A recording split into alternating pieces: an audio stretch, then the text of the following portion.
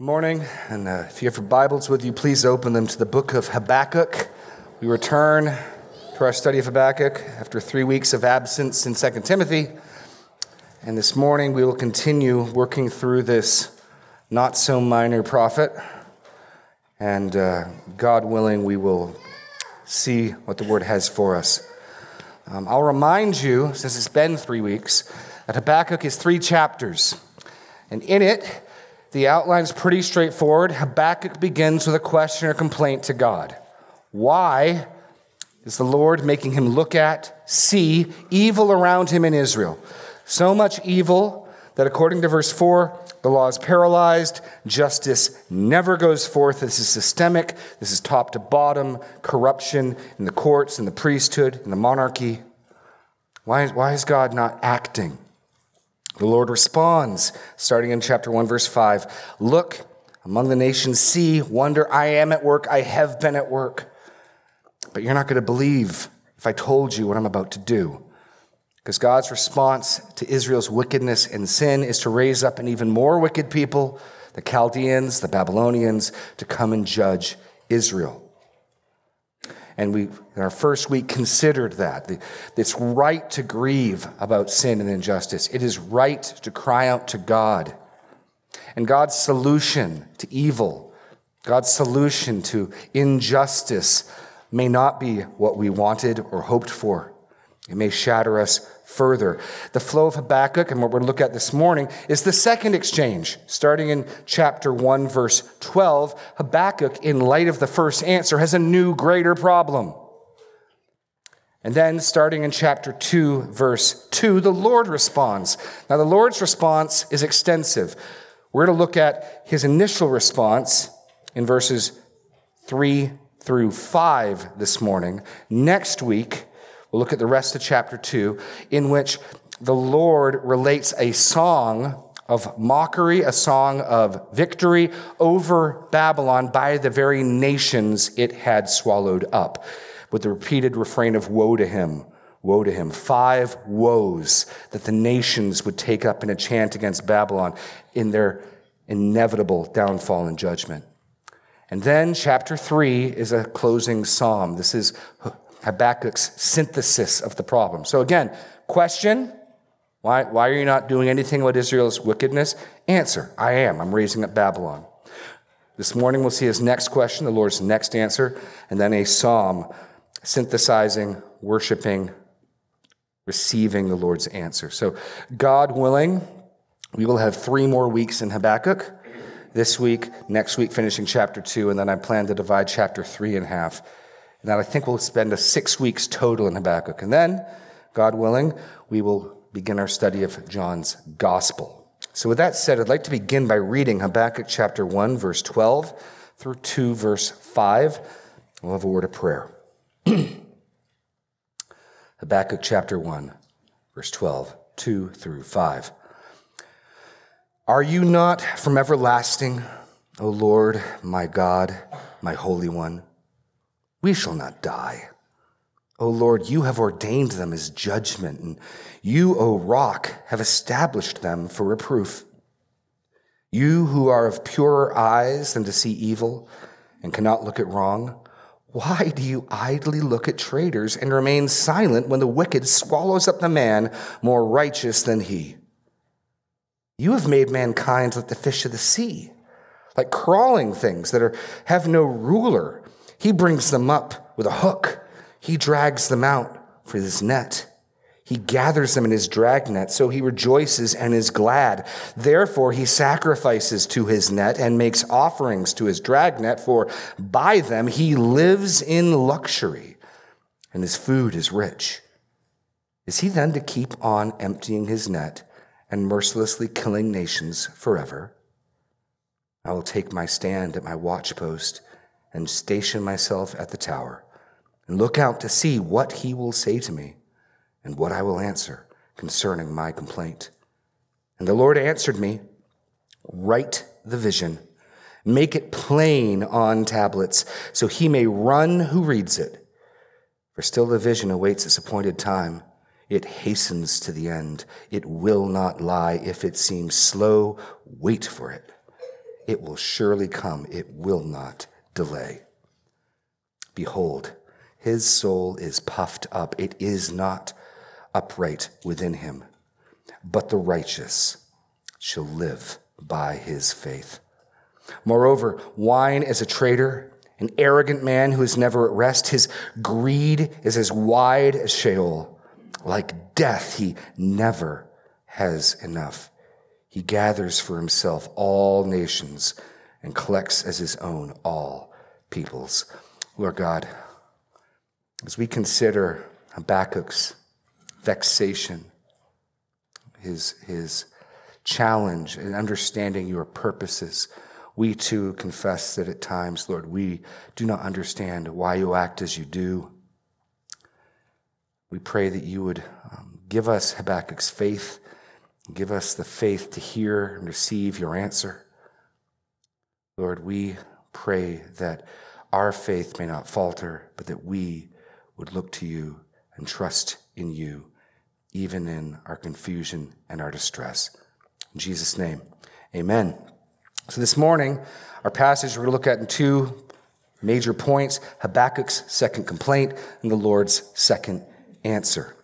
Habakkuk's second complaint and the Lord's second answer. And it begins, point A, with confidence in God. Confidence in God. I think this is important. The Bible is filled with examples of people wrestling with God's purposes, and they generally fall along two lines. One that gets rebuke and one that gets gentle answers. The rebuke is when we question what God is doing in such a way as to suggest he is obligated to answer us, as if we are putting him on trial. Job eventually gets pressed there by his counselors, where he begins to speak about how he wished he could take God to court. He wished he had an attorney. He thinks he has a strong case. And when we question God like that, like children do, why? With a clear indication, you need to answer me. The Lord answered Job out of the whirlwind, in effect saying, who do you think you are? This is similar to the response that Paul gives to the man who would ask, why does he still find fault? For who resists his will? We must not come to God as if he was accountable to us, as if he must answer us. But there's another way to ask God questions, I think modeled here and in other places in Scripture, much more of the child saying, Father, yes, but why? And I think God gives kind, patient, compassionate answers to people who come like that. People who come, you're God, you're right, but I don't understand, and it's troubling. And if that's how you're feeling, God is kind to this letter. We see the authorization for this letter, and I'll jump a little bit ahead, but if you look at chapter 2, verse 2 and 3, God wanted Habakkuk to write this down to give hope and encouragement. This dialogue is meant to strengthen our faith. Write the revelation, the vision, make it plain on tablets so he may run who reads it. Energy, strength. So let's learn from how Habakkuk asks his questions. And it begins not with his vexation, but with confidence. When you're struggling with how God fits into the events of your life, when you are struggling with the exercise of his sovereignty, begin with what you know to be true. Back up. It's a way of simplifying a problem. I'm not sure what's going on here, but I do know a few things. And he begins by rehearsing God's character and his everlasting nature. Are you not from everlasting, O Lord, my God, my Holy One? And what's he getting at by referring to God as everlasting? Well, I think what he's getting at is God's immutable plans and purpose. God's purpose and plans are eternal. God's purpose and plans are eternal. God's eternality is most commonly connected in the Old Testament, as it comes up that I could find, with his choice of Israel and therefore Israel's security. Listen to Deuteronomy 33:27. The eternal God is your dwelling place, and underneath are the everlasting arms. He thrusts out the enemy before you. Or Psalm 90, Moses' psalm. O Lord, you have been our dwelling place in all generations.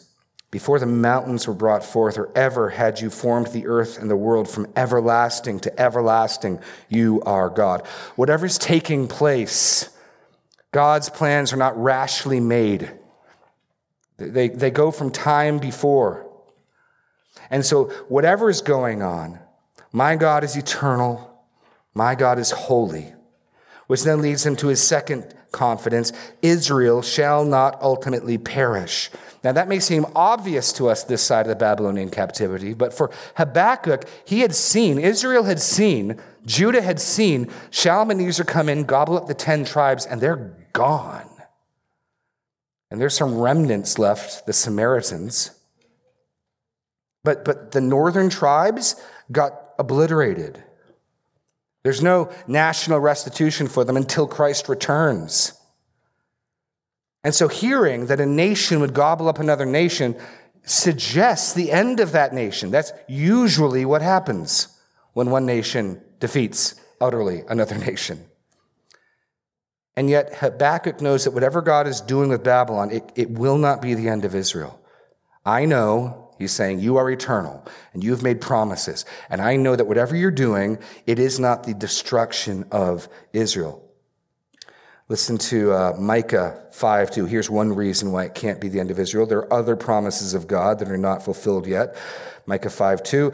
But you, O Bethlehem Ephrathah, who are too little to be among the clans of Judah, from you shall come forth for me one who is to be ruler in Israel, whose coming forth is from old, from ancient days. Or Malachi 3:6. For I, the Lord, do not change. It's another way of saying he's eternal. I, the Lord, do not change. Therefore you, O children of Jacob, are not consumed. Once again, linking God's eternality and unchanging purpose and being with Israel's security. So what Habakkuk does know is God is eternal. God is holy.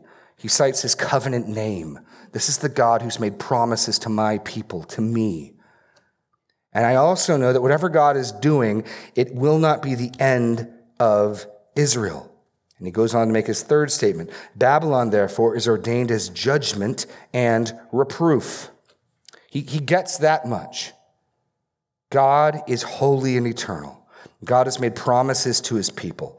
God will not break his word. Whatever God is doing, that's not taking place. Therefore, he says, O rock, O Lord, you have ordained them as judgment, and you, O rock, have established them as reproof. And this is again in keeping with the Davidic covenant. You'll remember the Lord makes a promise to David to build him a house. And David had seen God give his spirit and kingship to Saul. And through a series of 2 failures, Saul first lost the dynasty, and then he lost the kingship itself. And the Lord took his spirit from him and sent a harmful or evil spirit to torment him. David had seen that, and so when God makes his promises to David, he says this in 2 Samuel 7:14-15. Speaking of David's son and descendant, I will be to him a father, he shall be to me a son. When he commits iniquity, I will discipline him with the rods of men, with the stripes of the sons of men, but my steadfast love will not depart from him, as I took it from Saul, whom I put away before you. So Habakkuk knows this promise. He knows God said, I will discipline a wicked Davidite king.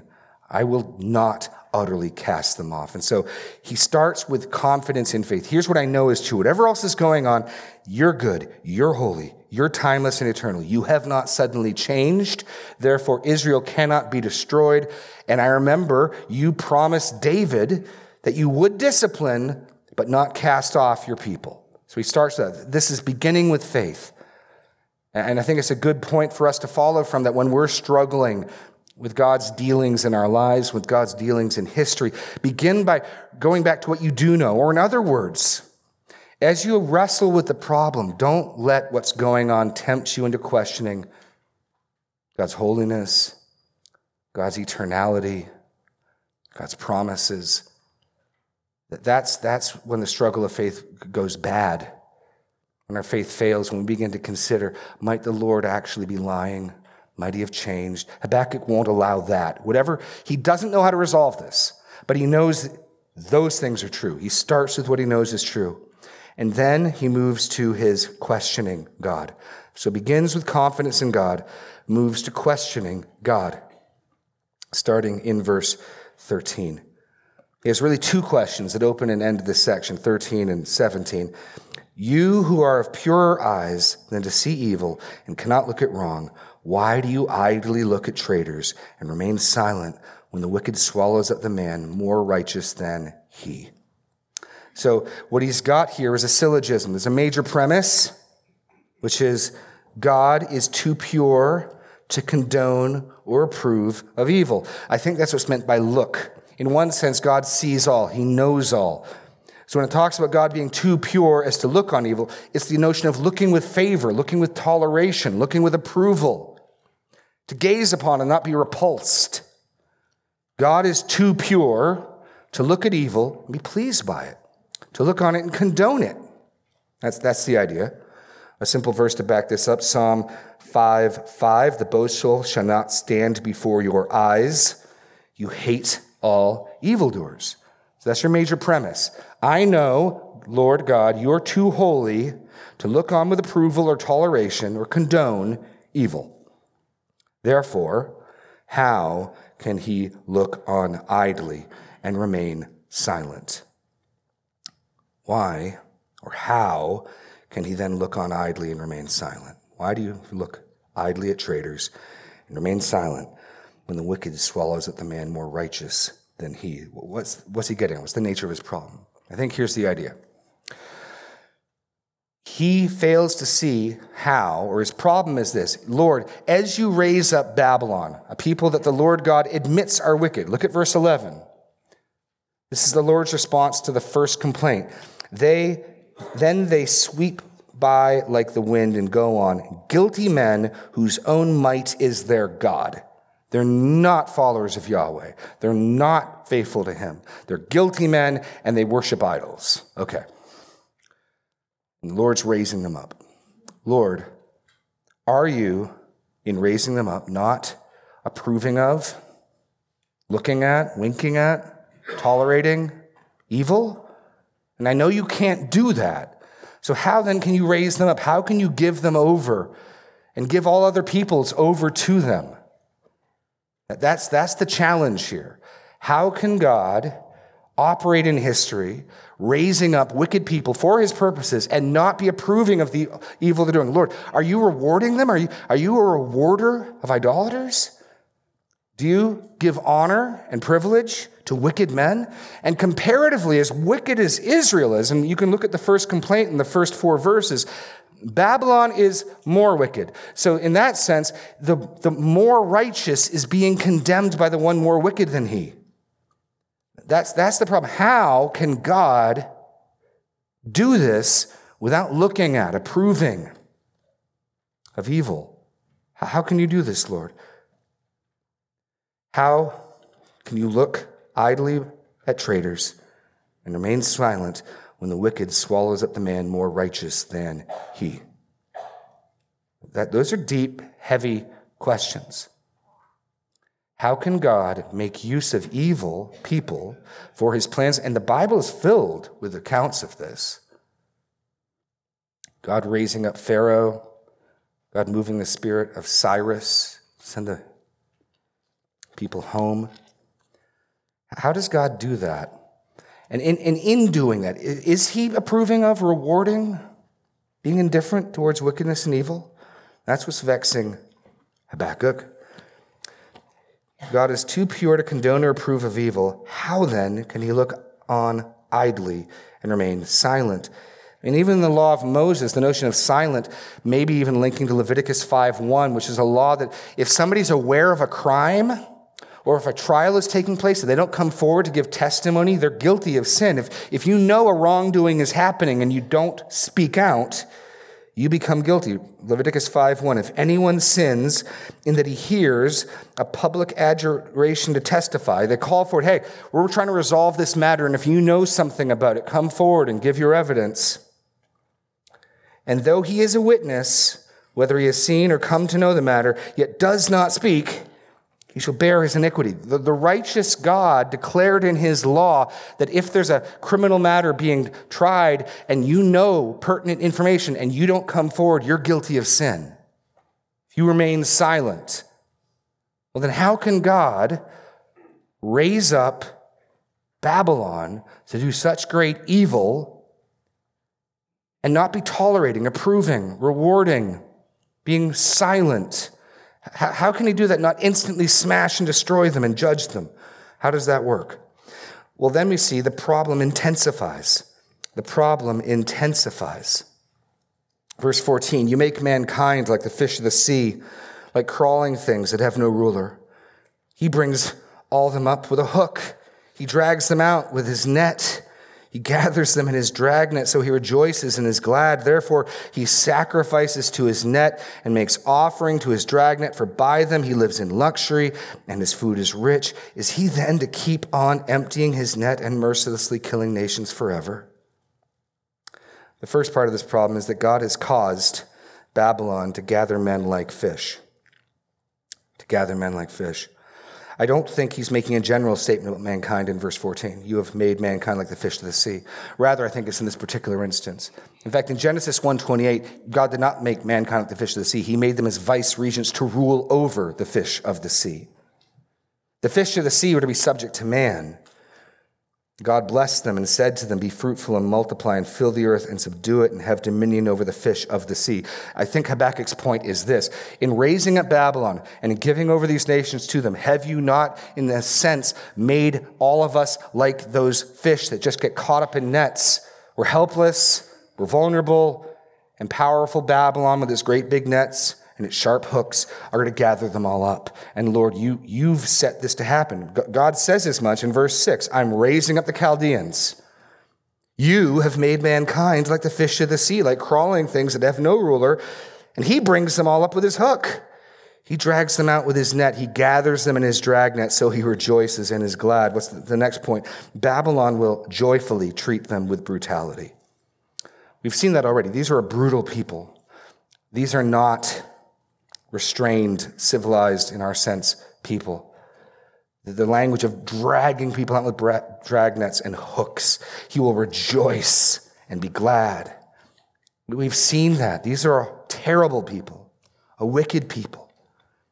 And God has set the stage so that they're going to sweep by. Human history tells this. They're going to sweep by like fishermen just grabbing up all the fish with their nets and their hooks. Babylon will joyfully treat them with brutality. And finally, what's worse, Babylon will worship its own power and live by its riches. Babylon will worship its own power and live by its riches. Verse 16, therefore he sacrifices to his net. So in this imagery, the net is the tool by which he gathers up the nations. These are the weapons of war. This is Babylon's might. These are the fast horses we saw about in the Lord's last response. Babylon makes sacrifices to its nets. This is another way of saying Babylon ultimately prizes, celebrates, and worships its own strength. Now, it might do that by calling its own strength some god, but the god they worship is the god of Babylon.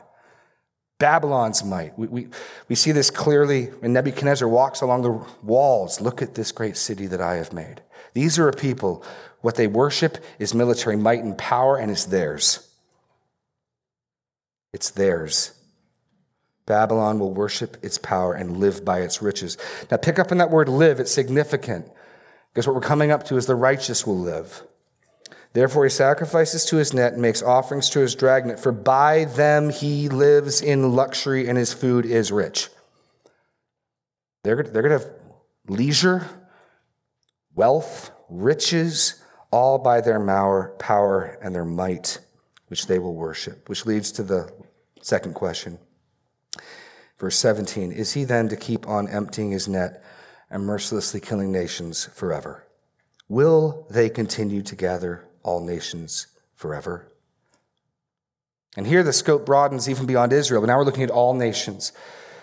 What the Lord has told Habakkuk is terrible. Israel will be judged by a more wicked people who will treat them harshly, who will rule over them and take their possessions and displace them from their land. And they will do it to others and others. And so Habakkuk is picturing these wicked people not just stopping with Israel, but with all the nations. Lord, is that what you've decreed? And maybe even by implication, surely if that was what you decreed, then how on earth are you not approving of rewarding, celebrating evil? That's his question. But it ends with a note of confidence as well. There's like a sandwich of confidence and faith, which again I think is important to frame this. If we can come to the Lord in faith humbly, knowing what we know, confessing what we know, backing up whatever's going on, God's holy, God's eternal, we will not die. This is judgment. This is not the end of us.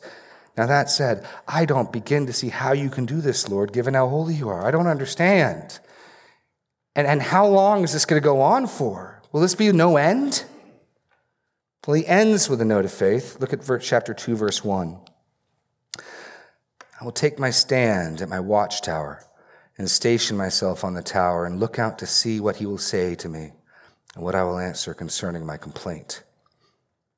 His confidence. Two points here. One, notice that Habakkuk will not trust in his own wisdom. We made this point last week, but you and I are not founts of wisdom.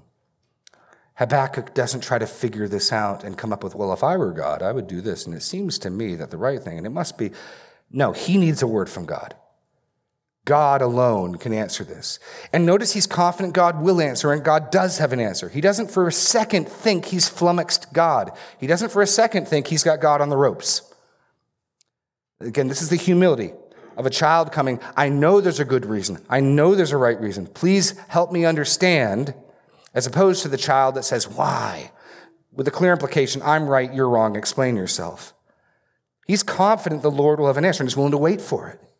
He's not expecting God to jump to at his timetable. Yes, sir, right away, sir. Rather, I will wait on the answer from the Lord. He will not trust in his own wisdom. He will not lean on his own understanding. He waits for the Lord to answer and correct. Where do I get that from? He assumes that once the Lord has answered him, he's going to set him straight. Look at that, verse 1. Look out to see what he will say to me and what I will answer concerning my complaint. Habakkuk is assuming that when God answers him, Habakkuk's going to have some answering to do. So he believes there is an answer. It's an answer that can only come from God, and that when he hears it, it will set him straight. He's not correcting God. God will be correcting him. That's faith. And if you can come at your struggles of faith, if you can wrestle with your problems with evil and suffering in this world with that type of faith, I hope and trust you'll get the type of answer that Habakkuk gets. The Lord doesn't rebuke him. The Lord deals kindly with him. But he comes first and last with faith. I know that whatever else is going on, it's not that God's character's in question. It's not that God's eternality or goodness or holiness or promises are in question. I just don't understand how you can do this because I know you don't approve of evil, and how long are you going to keep doing this? That's Habakkuk's question and complaint, one that I think we can resonate with and sympathize with. Let's look at the Lord's answer. Let's look at the Lord's answer.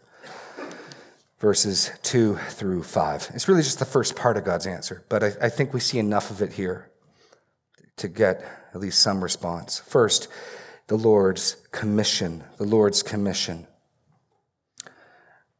And the Lord answered me, write the vision, make it plain on tablets, so he may run who reads it. For still the vision awaits its appointed time. It hastens to the end. It will not lie. If it seems slow, wait for it. It will surely come. It will not delay. So God wants Habakkuk to write this down that others may read, others like you and me. And that in reading, we would get strength, that we might run, presumably with hope. Your blanks here. He commissions the writing to give hope and strength about the future. To give hope and strength about the future. Similar to his commission to Isaiah in chapter 30, verse 8, and now go, write it before you on a tablet, inscribe it in a book, that it may be for the time to come as a witness forever. And secondarily in this commission, to give certainty and patience for its fulfillment. Habakkuk's concerned that the current state of affairs predicted by God may last forever. And the Lord wants to make it clear, no. That's the first part of the answer we have. This judgment by Babylon is not the end state of the world. There will be something coming. We don't know what's coming yet, but there will be something coming. And we may be tempted to think it's long, but if we would listen to this word, if Habakkuk would listen to this word, we will wait for it, knowing it will not delay. So that's what we see there. It will hasten to the end. It will not lie. If it seems slow, wait for it. It will surely come. It will not delay. Now that's kindness right there. God doesn't owe Habakkuk an explanation. And the Lord not only gives Habakkuk an explanation, at least a partial answer, but by having him write it down, he gives us one as well, and other generations and other generations and other generations. And he means for it to give us hope and to give us patience and to strengthen us. He doesn't say, who are you to answer me? Where were you when I created the world? Rather, he wants to give Habakkuk and us, by implication, encouragement and hope. Which then gets to point B, the Lord's righteousness. The Lord's righteousness. Verse 4. Behold, his soul is puffed up. It is not upright within him, but the righteous shall live by his faith. Now, who is the his? I think it's verse 17. Babylon personified masculinely, he. Verse 17, is he then, the Chaldeans, to keep on emptying his net and mercilessly killing nations forever? No, the Lord says, behold, his soul is puffed up. It is not upright within him. So the first part of the answer we get is this: God is not under any confusion about the wickedness of Babylon. He is not approving of Babylon. He is not honoring and rewarding and in some sense tolerating their sin. Whatever's going on, no, they're wicked, they're proud. And then he gives a word to Habakkuk and to us. He does not approve of the proud and the perverse soul. He does not approve of the proud and perverse soul. And then we get this: the righteous shall live by his faith. Now, the rest of the Lord's revelation will be concerning the coming judgment on Babylon. This here is the peace he gives to Habakkuk. This is the peace he gives to those struggling. This is also the verse the Apostle Paul quotes twice, and the author of Hebrews quotes once for the foundation of the gospel. Which means this dilemma, this position that Habakkuk's in, that we, by reading it, can sympathize with, this in some senses is the bedrock of what it means to have faith. The Lord says to Habakkuk, no, something's coming. It won't delay. Be patient. Read, take up heart. Don't think I'm taking my time. Yes, Babylon is proud. Their soul is perverse. But my righteous one will live by his faith. Will live by his faith. You know this, Romans 1:17, Paul quotes this. I mean, this is the proof text for the gospel of justification by faith alone. Romans 1:17, Paul, for it is the righteousness of God is revealed from faith to faith, as it is written, the righteous shall live by faith. Galatians 3:11, now it is evident that no one is justified before God by the law, for the righteous shall live by his faith. This is that verse. Habakkuk's not getting a complete answer. The Lord will answer his questions. I'm sure there'll be questions left hanging. And for all of them, what God says to Habakkuk, what God says to his people is this: my righteous ones, trust me, my righteous ones will live by their faith. They don't live by their good works, they live by their faith, which implies, I believe, that they are righteous. This is Paul's point in Romans. They're righteous through having faith. They humbly trust God's promises. Look to the end of the book. That's where we find Habakkuk, verse 16. God has said it won't delay, it won't. It will hasten to its appointed time. Verse 16, I hear my body trembles, my lips quiver at the sound, rottenness enters into my bones, my legs tremble beneath me, yet I will quietly wait for the day of trouble to come upon people who invade us. He's done exactly what God said. Write this down, take heart, and wait. It won't delay. What God is saying is, even when you don't understand, even when you're confused, trust him and his word and his promises. That's what it means to have faith. In its first context here, what Paul cites. We get justification by faith from this, but turn to Hebrews 10. I think this is significant, because you could also translate it, the righteous shall live by his faithfulness. In fact, my ESV's got a little footnote to that effect. That's how the author of Hebrews takes it. I think both are true. I think by implication, turn to Hebrews chapter 10. I think by implication, clearly, the righteous are those of faith, but how do they live? How do they gain life? They shall live as they act in faithfulness. And that's the currency the author of Hebrews makes. And in some senses, the author of Hebrews' citation of this is closer to the original context of Habakkuk. Let's pick it up in Hebrews 10,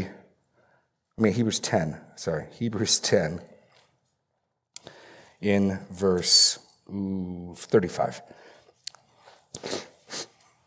And here's the idea of persevering in faith. The author of Hebrews could say the righteous live by continuing in faith, in their faithfulness, in their perseverant faith. For you, 35, therefore, do not throw away your confidence, which has a great reward. For you have need of endurance, so that when you have done the will of God, you may receive what is promised. For yet a little while, and the coming one will come and will not delay. But my righteous one shall live by faith. And if he shrinks back, my soul has no pleasure in him. But we are not of those who shrink back and are destroyed, but of those who have faith and preserve their souls. And then he moves into the hall of faith, where we see again and again, by faith, Abraham left his land. By faith, he offered up Isaac. By faith, Moses chose his portion of the people of Israel. By faith, Rahab took in the spies. What we see again and again is these people's lived out faith, their faithfulness. The author of Hebrews is writing to people thinking of shrinking back. There's persecution. It's falling out of favor. They're thinking of returning back to the temple system. Don't do that. Don't shrink back. Remember, my righteous one shall live by faith. You have need of strength. Persevere. I think that element is here as well, as God is telling Habakkuk, yes, you've stepped up with some faith. You've rehearsed and reminded what you believe and who I am. Keep doing that. The one who continues trusting in me, he is the one that will live and persevere and have life. Back to Habakkuk chapter 2. Back to Habakkuk chapter 2. So this is the nugget of instruction and hope, which Habakkuk takes and receives and believes. Understand, and get this, understand, when we talk about justification by faith, Paul takes it to claims of the gospel as he should. But here in its original context, God is calling on Habakkuk to trust him and continue believing him even as terrible things are happening, even as worse things are announced. The Lord says, I don't approve of evil. I'm aware of their wickedness. I am acting. It may seem slow to you, but it's not. And my righteous ones trust me by faith, and they live by that faith. That's what it means to have faith. These are the types of things that test our faith. And God says, my righteous ones will live by faith. They trust God's promises. They live as they act in faithfulness. Point 3, Babylon will not live, but will be judged. The righteous living by faith is in contrast to Babylon living by its nets, living by its warfare. And they'll have their day in the sun. They'll prosper for some time. The scripture makes that clear. They're fleeting pleasures of sin, but make no mistake, they will be judged. And the Lord begins to announce this chorus of judgment on them here. It began really in verse 4. Behold, his soul is puffed up and is not right within him. Moreover, wine is a traitor, an arrogant man who is never at rest. His greed, the his, I think, is the same his as verse 4, his soul, is as wide as Sheol. Like death, he never has enough. He gathers for himself all nations, tying in with verse 17. Will he mercilessly gather all nations forever? Well, he will gather all nations for a time, collect as his own peoples. But then look at verse 6, where we'll start next week. Shall not all these, who? Those nations that he's just gathered up, shall not all these take up their taunt against him with scoffing and riddles for him and say, woe to him. So he's predicting, yes, for a time they will gather up all peoples. For a time they'll look like they're successful. But I'm aware of their perversity, which is to say, he doesn't explain the how. God is able to make use of the Babylonians without approving of their evil. More than that, it enables him still to judge them for their evil. He's able to visit judgment upon them, raising up all these nations around them to ridicule them. They'll be cast down. So it's the opposite. No, he's not approving of, winking at, condoning evil. Rather, he will judge it. He will judge it. Now, he doesn't say how he can do that. Habakkuk didn't specifically ask that question.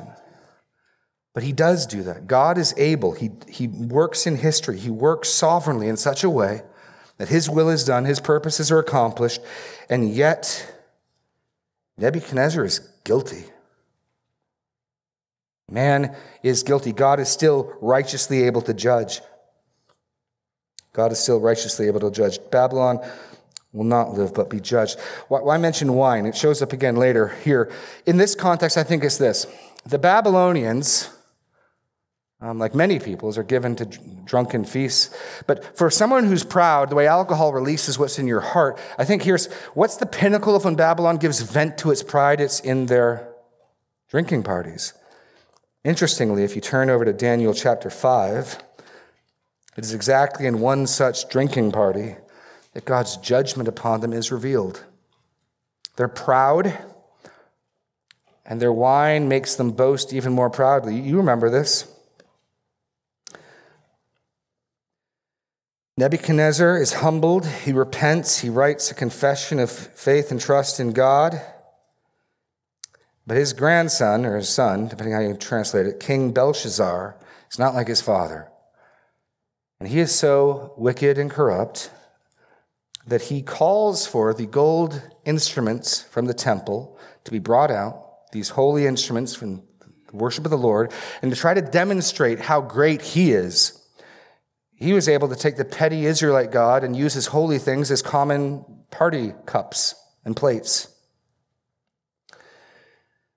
Until a hand began to write on the wall, Mene, Mene, Tekel Upharsin. I think it's just delightful. I doubt very much Habakkuk lived long enough to see this. He might have if he had an extremely long life and he was extremely young when he wrote this. But we get to see the Lord highlighting the pride, and specifically the pride that their alcohol consumption brings, and it's specifically that context that judgment comes.